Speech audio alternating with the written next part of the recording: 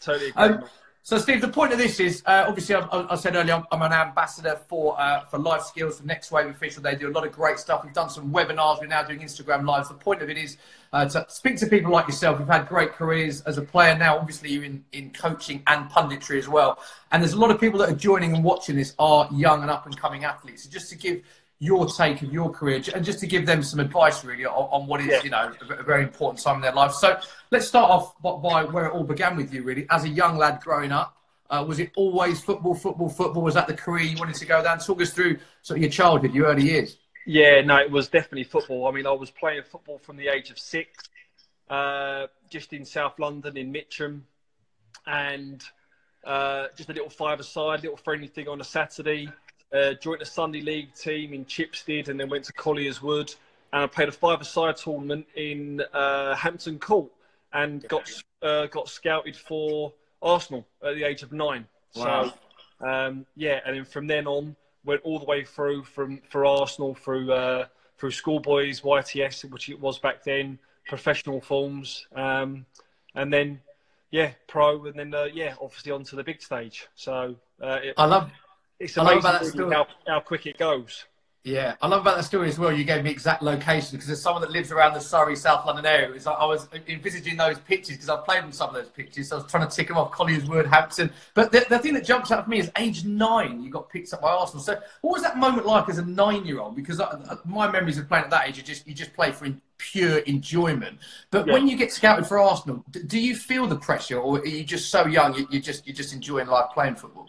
Yeah, I mean, it was very much different then. It's not like now when you're scouted for a club. I mean, they've got facilities now and teams as young as we've seen, as young as probably under 8s.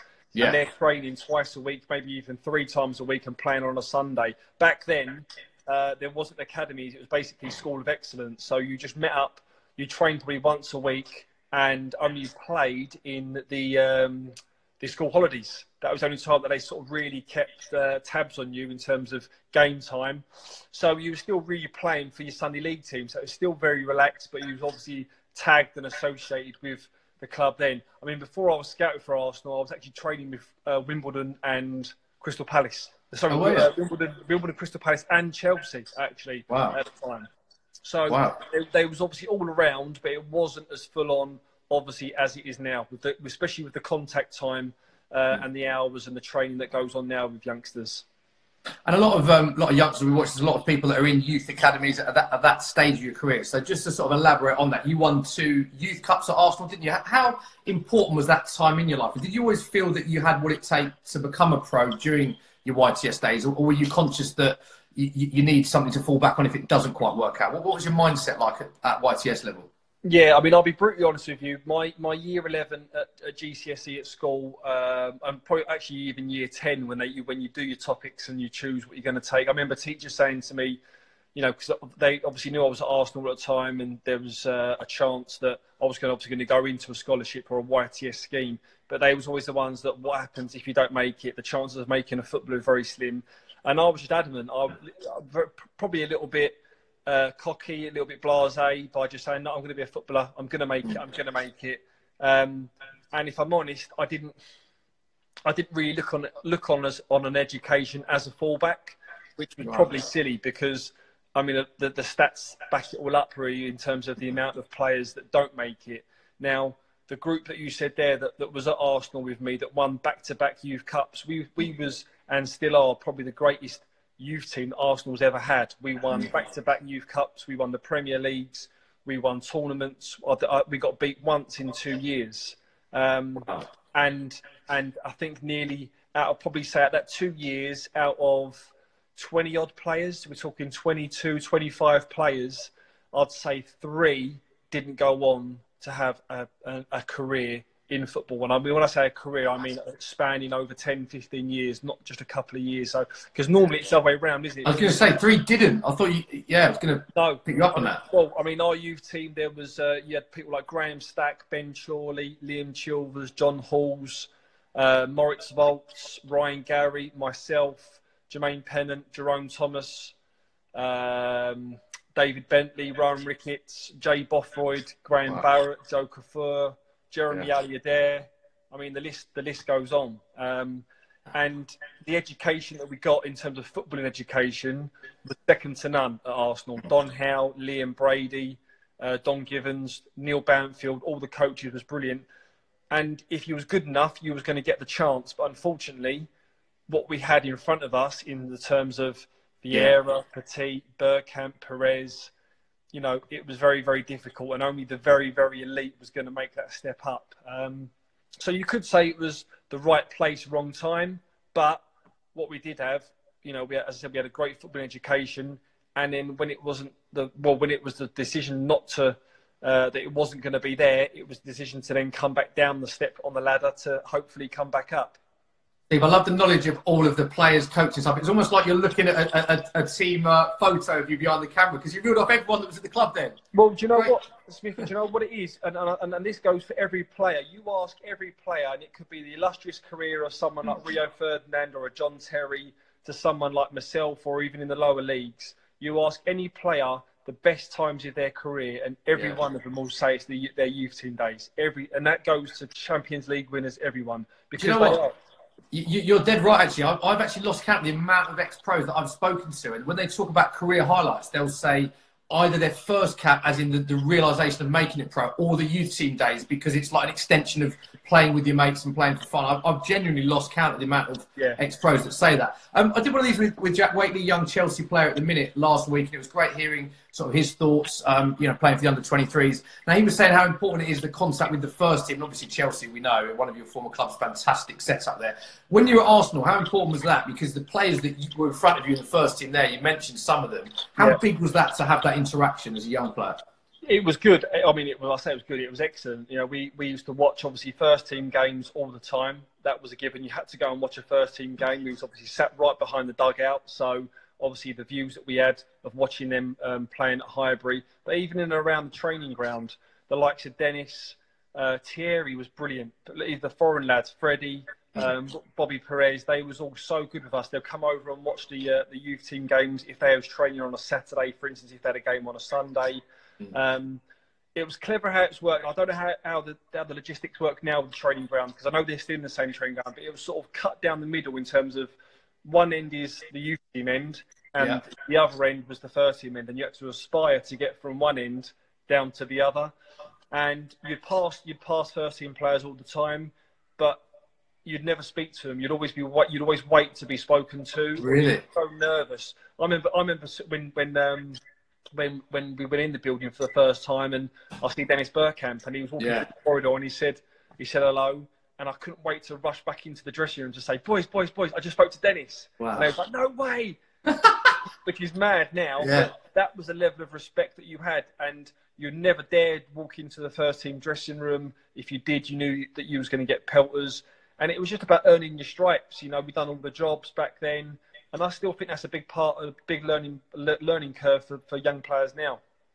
How important is that support network, Steve, at that age as well? When you're 16, you mentioned it must be tough. You see some of your friends make it. A lot in your case did, but some don't. And having the right people around you, particularly now, do you almost think it's harder in a way for young players because of the pressure of social media, because of the spotlight that comes on them at a young age? What sort of advice would you have for a lot of young, sort of talented sportsmen and women at that stage about having a decent support network around them? Yeah, I mean, I was very, very fortunate with the family, the close family that I had around me. Mum and Dad took me everywhere, you know, always gave me good advice. But it goes to the same as everyone. You know, I grew up with the lads at Arsenal. Some of them come from council estates in South London, in Brixton, in Stockwell, Kennington. And, you know, they knew the do's and don'ts. But you've hit the nail on the head. Nowadays, you've got social media, and the thing is with players now, it's all about instant clicks, instant, not likes, but they can see things instantly. So even these days, like back then, for instance, when we would have a game on a Saturday, an academy game, we wouldn't know how West Ham under 16s or 18s got on, or Chelsea or Palace.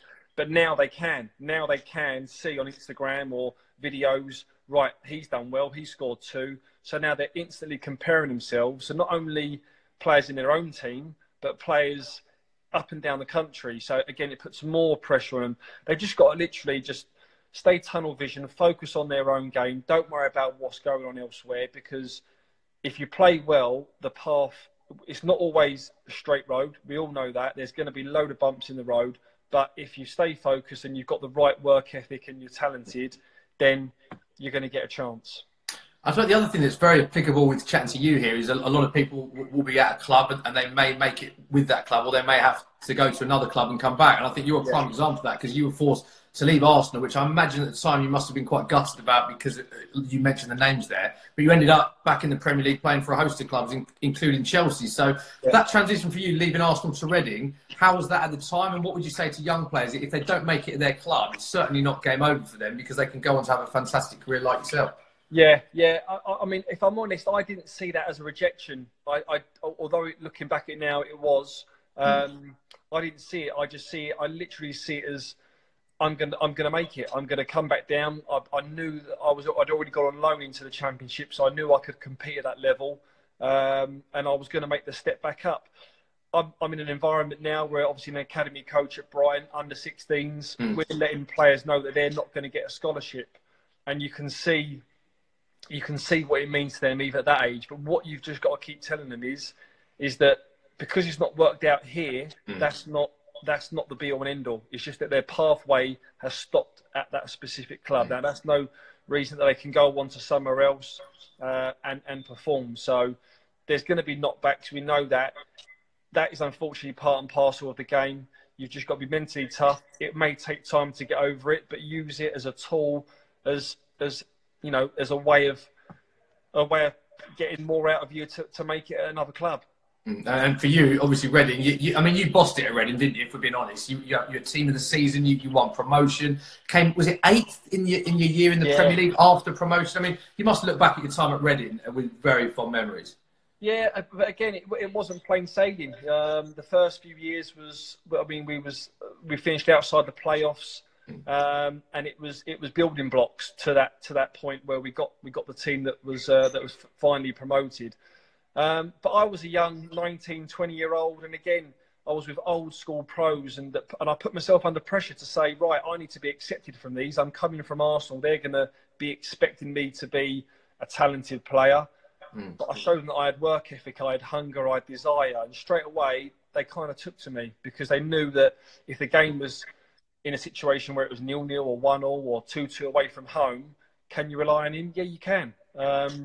So you can never get away from work ethic. You know, I know that keeps getting drummed about from players. Talent will only get you so far. I promise you that will only get you so far. Yeah, that's the theme. We're getting that theme. Sorry to interrupt you, but that theme is coming up a lot, actually, in a lot of these that I've done and we've started doing with life skills, is that talent obviously is important, but you just said work ethic is, did you say as equally as important, or it's a balance? Oh, it's more. I go. It's important. There was players at Arsenal, not necessarily my age, but either players above or players below that was exceptionally talented, much more talented than me, and they never made it. They never made it to the heights that they should have done, because maybe they wasn't mentally as tough, or they couldn't hack it when it got hard, or the knockbacks and the setbacks they couldn't, or they didn't have the work ethic. You know, you've got to go into training every day and perform at a level. You can't just think, you know, oh, Monday to Friday I'll coast, and then when it comes to a game I can turn it on and off like a tap. It doesn't work like that. It can work like that for the very, very selective few that are just unbelievably talented. But for the majority, the hard yards are done Monday to Friday, and then the fruitfulness will come out on a game day with all the hard yards that you put in.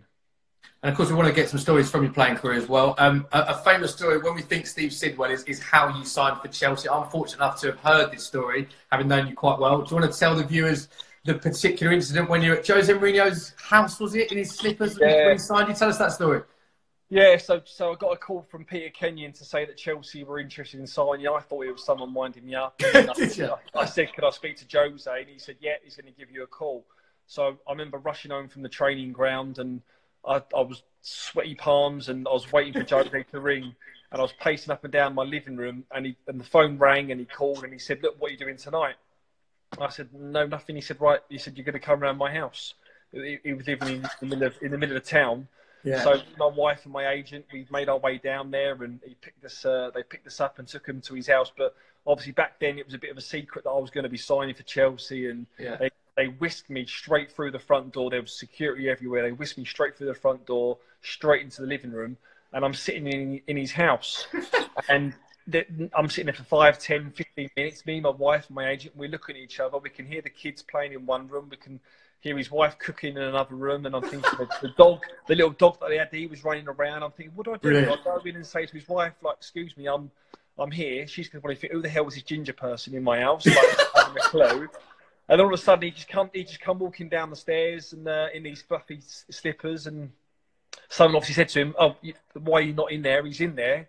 Yeah. And you can hear just, what is in there already? And then he come in so apologetic and, really embarrassed. And then we just cracked on talking. And yeah, he put this book down about Chelsea and about the whole of pre-season coming and the whole plan. And he basically just sold it to me there and then.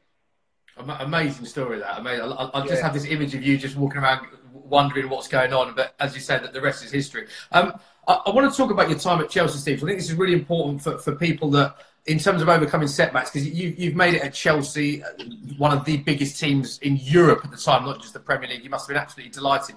You stayed there for 1 year, and in that year, you lost the Community Shield on penalties, runner-up in the league by just 2 points. Sorry to bring this up. Lost the League Cup final in extra time, the FA Cup in quarterfinals, and the Champions League final on penalties. I mean, you came so close to winning about 4 trophies, but ultimately didn't. So I'm not trying to, hammer that down, because obviously it's a fantastic squad. But in terms of, you then went on to have more success at other clubs. What would you say to young people? It's a good sort of story there to overcome setbacks, that you still look back on your time with fond memories, and it still led to future success for you down the line. Yeah, I mean, the Chelsea one, if I'm honest, I didn't fulfil my potential at all. Really? Whether it was too big a jump. I mean, I was absolutely on fire at Reading at the time, and I was so confident. And I actually went there with the belief that I could make an impact at the squad. Not necessarily start every week in front of the likes of Essien and Lampard and Makelele and Ballack, but play a part and hopefully win some silverware. Unfortunately, that didn't work out. And things happen in football. Clubs... I mean, the club suited me. Yeah, I mean, it was local to home. I was living at home. Yeah. I knew it was going to be tough, but I didn't play well. And ultimately, if you're not going to play well, then you're not going to get picked. And the decision to leave, I mean, Aston Villa was a very emerging club. Yeah. Martin O'Neill sold the club to me. We was going to go young, British, hungry. The chance of obviously playing for England, I was going to play. Probably looking back, should I have stayed maybe at Chelsea for another season or started it for another season? Maybe to have a year bedding in. But, I took the decision to leave. Again, maybe to come back down, to go back up with Aston Villa.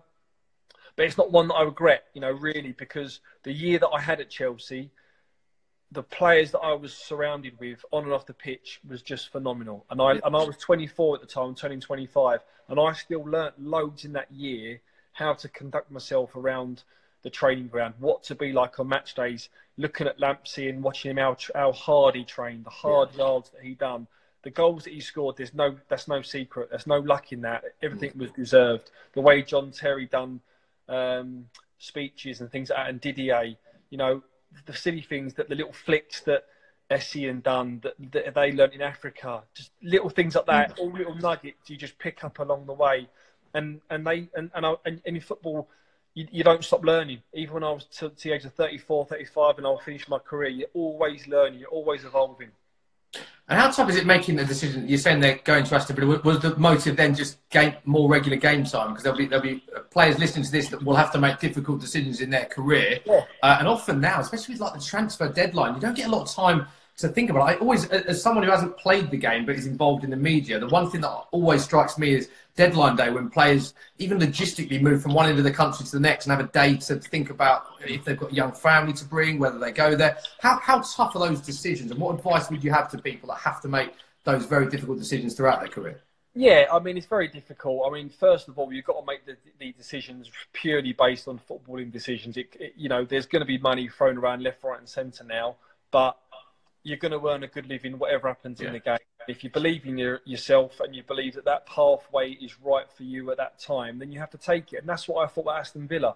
I could have stayed at Chelsea. I think I still had 3 years to go. I could have easily have sat there and been around that environment and possibly played a few more games, won a medal. But as I said, what was sold to me with Martin O'Neill and the team that they was building, Randy Lerner, the chairman, was going young and hungry, and the squad that was going to assemble, it was going to challenge the top four, and we did challenge the top four. And again, it was a pathway that I see that was like, if I get back onto the way that I was performing at Reading, which is only a year ago, then I've got a chance of possibly making it into the England setup as well. So it was purely based on footballing decisions, and that ultimately is what it's got to be. And that goes for any level. That goes for kids at grassroots level that thinks, right, have I outgrown this team? Do I need to go to another team to try and get spotted or scouted to get into an academy system? It can't just be based on, moving for, not that there's money at that level, but logistics or friends or so that you've got to purely base it on what's best for your footballing pathway. Yeah. And the other thing I suppose we should talk about is overcoming things like injuries. How tough was that? Because at Villa and other clubs you had injuries. What advice would you have for younger players that have setbacks? Yeah, very difficult. I mean, I had a few in my career that obviously finally my one at Brighton that ultimately ended my career. And again, you're going to get setbacks. There's going to be downfalls. You just got to roll with the punches. It's easy to say because I've been there times where when I was at Fulham and I was out for 8 months with a groin problem, and I'm in the gym and the physio room day in, day out, that overlooks the training ground and the pitches, and you're seeing the rest of your teammates going out and working hard and having a laugh, and you're stuck in the cold in the gym, and sometimes on your own. There's days where it's on your own, and there's days that get you down, but you just got to see the light at the end of the tunnel, because it will come back. You will get there, and just think about all the hard days that you've done in that gym will all come eventful when you do get back onto that pitch. And when you do finally get back, there's no better feeling. There's no better, and all the players and the staff and the management, they all feel it for you as well. So when you go back, it's like a one big family sort of back together, and it's a great feeling. And when you were at Fulham, Steve, obviously you were there. You had a lot of managers in a short space of time. The captaincy was changing between yourself and was it Hangeland at the time, I believe. You had Felix Magath, Rennie Millerstein. How are those as a player when things are changing around you that you ultimately have no say in? Yeah, again, that's leadership qualities. At the time that I mean, when I first went to Fulham, Danny Murphy was captain. What a sort of a leader in a different way, because every captain is different. But just on his footballing style, and when things weren't right and he thought things weren't right, even with the hierarchy above, he was like, no, I don't agree with that, or the players wouldn't sort of agree with that. There was definitely a unity between that. And I took that on board, really, when I became captain of Fulham, when I had the armband. You can't deal with, all you got to deal with the controllables, all the stuff that you can't deal with or that you haven't got a say in. You leave that to upstairs or the powers to be, and you just control, first of all, yourself and keep your own emotions intact, and then the group that you're leading as well, because at that time we was obviously facing a relegation, so you want to just strip it all back and keep it as simple and basic as possible, because ultimately football is a basic and simple game. It's just us that make it complicated. Yeah. I want to talk about leadership as well, Steve, because you're someone that we've seen you a very senior figure at Reading. You said you had the armband at Fulham, very vocal and senior at Stoke as well. You played for so many clubs, and I think, everyone will agree I'm right in saying you're very well respected and liked at all the clubs you are. I remember when you announced your retirement on social media and the amount of players that you played with that came out and said what an amazing teammate you were, how you helped a lot of people off the pitch as well. So was that always something you felt that you had to do to be one of the leaders in a lot of these dressing rooms? Or is that something that just came naturally to you? Yeah, I think it was something that came naturally. I mean, I was a captain from when I was quite young. Even at Sunday League level, I was always a talker. I think that was just part of my makeup. And as I've gone through life, and especially in football, it costs nothing to be nice, And if you can see that someone's down, especially nowadays with all the mental health issues that goes on, people put up shields, people block things out, and it could be something as a simple arm around the shoulder, or just a simple chat. It gets people going, or it just reboots someone. So, someone taught me that it costs nothing to be nice, pretty early on in life, and I thought, you know what, I'll take that through with me. Sometimes in football, you've got to be ruthless, you've got to be nasty. It's that industry, but the majority of the time, when you're in an environment with your teammates, it's, you know, you're looking after everyone. Some people, they're quite selfish. They just look after themselves. But when you're a captain and you're a focal figure, you got to leave your own emotions intact, then look after others and put them before you. Yeah, well said, mate. And then coming to after Fulham, you had time at Stoke, and then back at Brighton again, gaining promotion with Brighton. Was that one of the highlights of your career? Obviously, you had the Youth Cup at Arsenal, signing for Chelsea, England under-21s, a lot of highlights. Winning promotion back at Brighton, where you've been previously, that must have been one of your highlights of your career, that. Yeah, no, that was brilliant. And obviously, I tasted promotion through the Championship at Reading. Obviously, with the record points that we had, 106. And then when I spoke to Chris Hughton about going there, the intentions was to go up. And obviously, I had that on my CV. I knew what it took to get out of the Championship.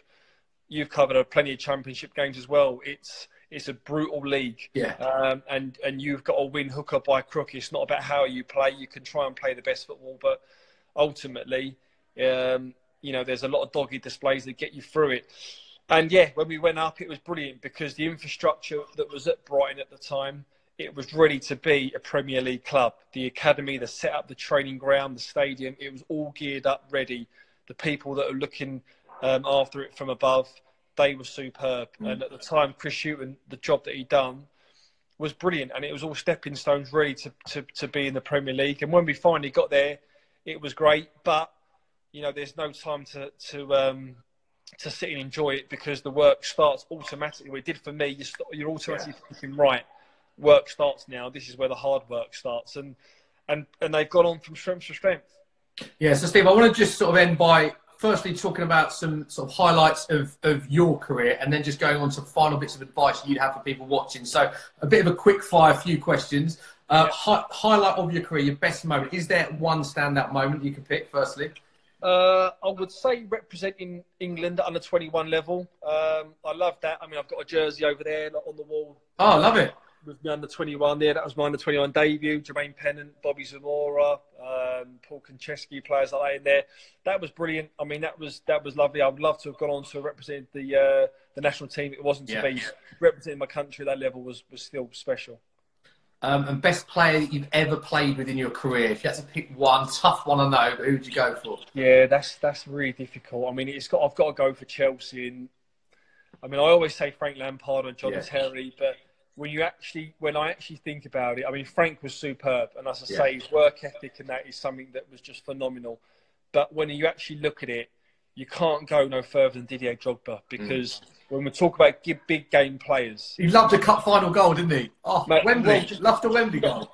I mean, Wembley was his home. I mean, we're talking big game players. You know, if you look round and you looked at him, he would just give you a glance in the dressing room that just go, I'll win this for us today, boys. Yeah. And whether that, again, was a front or whether he actually really believed in that, I don't know. But, I mean, when you've got someone like that, that only just breeds confidence to everyone else. I mean, he was phenomenal. And best player you played against? Because, again, you'd have played against some top players in your career. Yeah. I mean, this man, he takes some beating. I thought he'd pop up. Yeah, I mean, them 2 seasons before he went to Madrid when he banged in 40-odd goals, you couldn't defend him. You didn't, even if you knew he was going to go one way. His pace and power and his dedication was phenomenal. But again, year in, year out, Scholesy was the one. Again, as a midfielder competing against a midfielder, you couldn't get near him. He was so clever with the ball, even off the ball and around the ball.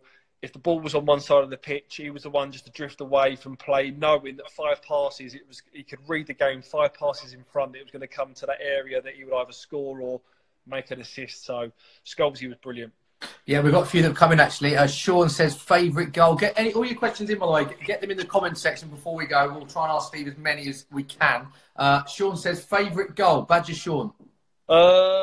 Favourite goal? That's difficult. But a lot of people would probably think the Brighton goal from the halfway line. On the left foot.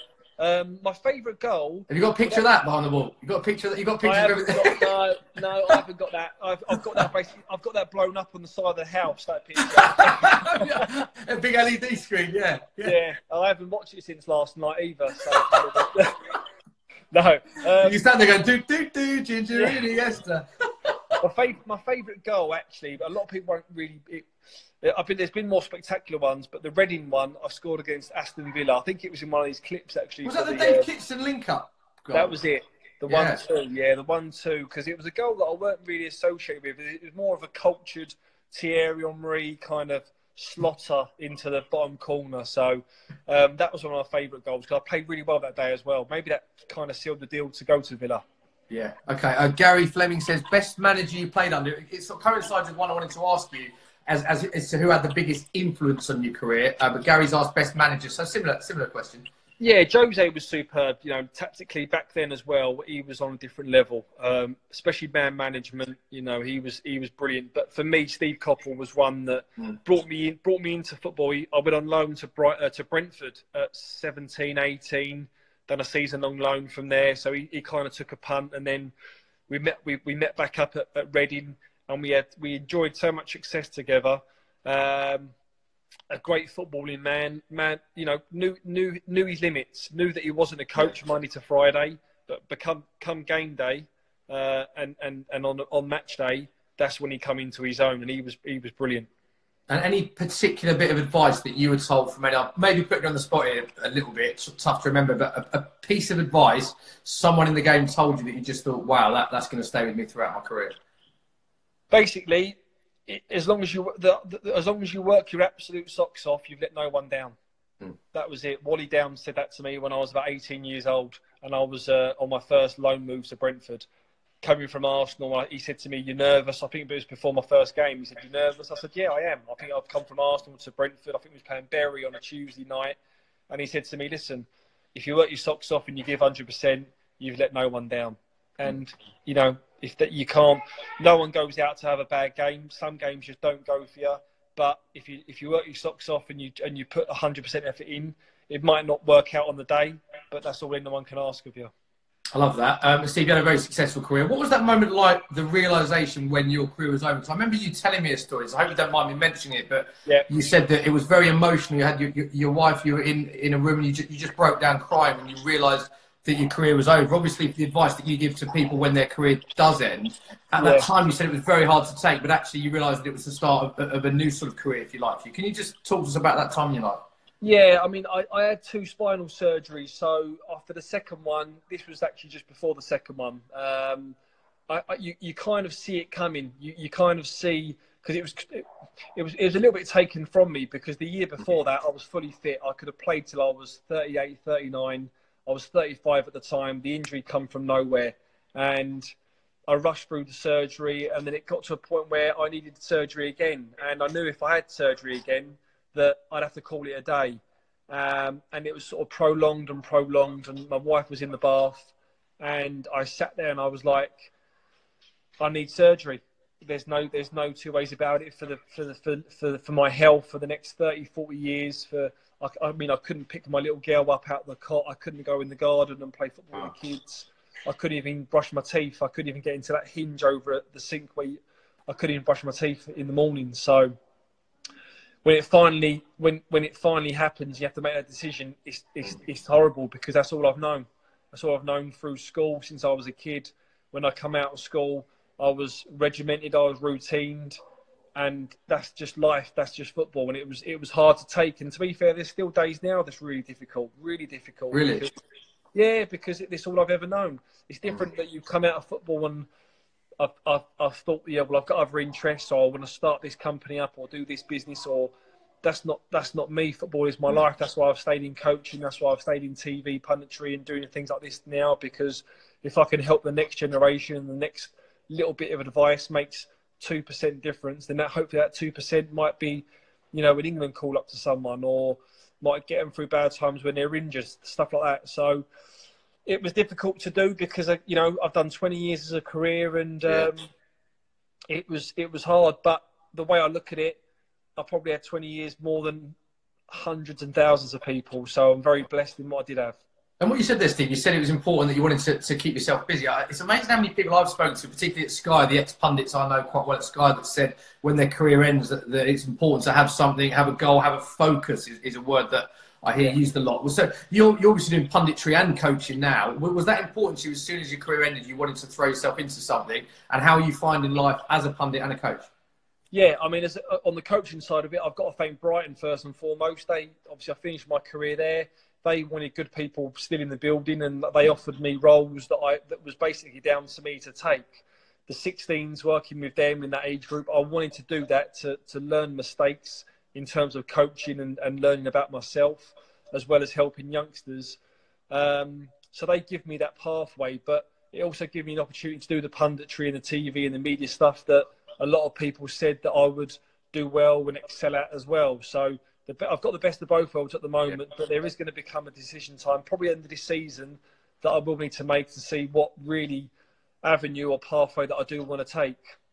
And with your role at Brighton, are there other things that you do with the young lads other than on the football pitch, in terms of their education, and what other sort of development opportunities are there for the young talented lads at Brighton? Yeah, I mean, again, I talk about the infrastructure there. They've got it down to a T. I mean, these young lads now, they don't know what they're given. We've got an education. We've got a school in the training ground. So they come in from day release, they do their education, then they're straight on the grass with us with so much contact time. We do analysis, we break clips down. So I work with the midfielders or the defensive players, and we go through parts of their game on the weekend that was good, that could be improved. So there's every aspect from a player's point of view that they can ask for. They can ask for absolutely anything now. And like I said, the world we've come to live in now is all about instant access, and they can get it instantly. They get their games from a Saturday over to them probably by a Sunday or a Monday that they can watch and view their clips. We'll analyse it on Tuesdays. And they leave no stone unturned. If they want to work on things, we do individual programs with them now. So the midfielders, they could look at clips like what Kevin De Bruyne has done on the weekend, and they can learn sort of things from that. And it's basically all sort of mapped out and laid out for them. And it's how they take it. Some develop quicker than others. Some need a bit of time. Some develop at different times. You've got to take that all into consideration, because, like I said, everyone's pathway is different, and everyone gets there at different stages. There's a couple of questions that came in. Spendergram put a good question at the bottom, just sort of saying, do you think that the young players need agents or people around them to help with difficult decisions? What would your answer to that be at a young age? Yeah, I mean, it's difficult. I go by myself. I had an agent at 14. You know, I was at Arsenal. It was one of the top clubs, top academies around at the time. I think there's good, and obviously there's good and bad agents around. As long as they've got the good people looking after them, looking after their best interests, and families and players will get a feel for that very early. As long as they feel that the right decision is made for them football-wise and educational-wise as well, then they got to go from it. There'll be mistakes. Everyone has their mistakes away from football. But it's a learning process. It's a learning curve. And hopefully, you know, the mistakes that are there, they're not big enough that will make a big pitfall in their career. I want to just touch it as an ending to bring it full circle about something you said at the start. When I was talking about you as a YTS, Steve, you said it was always football. You hadn't had anything to fall back on, but you didn't want to because you always wanted to pursue that. What advice would Steve Sidwell now have for Steve Sidwell, the YTS? And what advice would you give to young players that are trying to make it? Obviously, to put all your effort into becoming a footballer, but do you advise that it's important to have stuff to fall back on or other interests as well, like the schooling that you mentioned at Brighton? Yeah, I mean, 1,000,000%. I mean, even at Arsenal, when we was all YTS, we still done education because obviously it was part of the FA programme, the Premier League programme. So we still went off to Hymes Park College to have our schooling. And yeah, I mean, you've got to do it. You've got to do it because the stats now, I mean, it's even harder now to make it. I mean, the way football's evolved and how talented these youngsters are, to really make the grade at the highest level is very, very difficult. So you have to have stuff to fall back on. You may not like the decision that happens when it finally comes to say, right, this is not going to be my living. But as long as you have something to fall back on, and hopefully it's something that you enjoy. You know, football's going to be the number one slot, but there might be something in, I don't know what industry, but as long as you've got something that you can fall back and that you'll enjoy, then that's what you want ideally. And lastly, Steve, I know you very well. You're a top man. Thank you very much for your time today. We've been chatting for nearly 40 minutes now. It's been absolutely brilliant. You had a lot of clubs. So do they come with initiations? Because I know from speaking to you that you had quite a unique initiation song. So can we end by just revealing what your initiation song was? Yeah, so it started at Chelsea. So my initiation song was Only Fools and Horses. So, brilliant. The theme tune. Yeah. It's a theme tune that I absolutely love. I mean, I loved every episode. I could rattle off every episode. Yeah, I do as well. I'm a massive fan as well. Yeah, so I done it there, and yeah, it went down an absolute storm. You can imagine Lampsey, JT, Bridgie, Righty, Joe Cole, all the lads. They absolutely loved it. And I done it at every club, and every club loved it. The foreigners weren't too keen. I don't think they knew what was going on, but the staff and everyone, yeah, they cracked up. So it was one that stuck through me, and yeah, it done well. Love that. And Dave just says, I don't know the Only Fools and Horses theme tune. Can you give us? I'm joking. Steve, top man. Thank you very much for your time. Any final thoughts you wanted to say just for any of the sort of young athletes watching? I think we've covered it. You've talked about loan deals and injuries and mental health. I think it was important that you raised that as well. But I think the key message that I've taken from that is just work ethic and being nice to people, which I think is a very good way to end it, I think. Yeah, no, listen, as I said to you before, the people in that sort of in that industry now, even at that young age, they're going to be exposed to pressure from under 8s all the way through, because it is that industry, it is that environment where they're training 2 or 3 days a week and playing on a Saturday or a Sunday for an academy environment. The biggest thing is just to enjoy it. You know, you've got to try and enjoy it, especially so young, and then obviously take the pressures when it starts coming further up the ladder. But yeah, look, obviously I'm on Instagram. People can message me, you know, if they're stuck or they want questions asked. I'm always there if they need a bit of help. So I'm always, as there's no true word saying that to get advice, you're only 2 clicks away. It used to be 2 phone calls away, but now it's 2 clicks away from a button. I love that.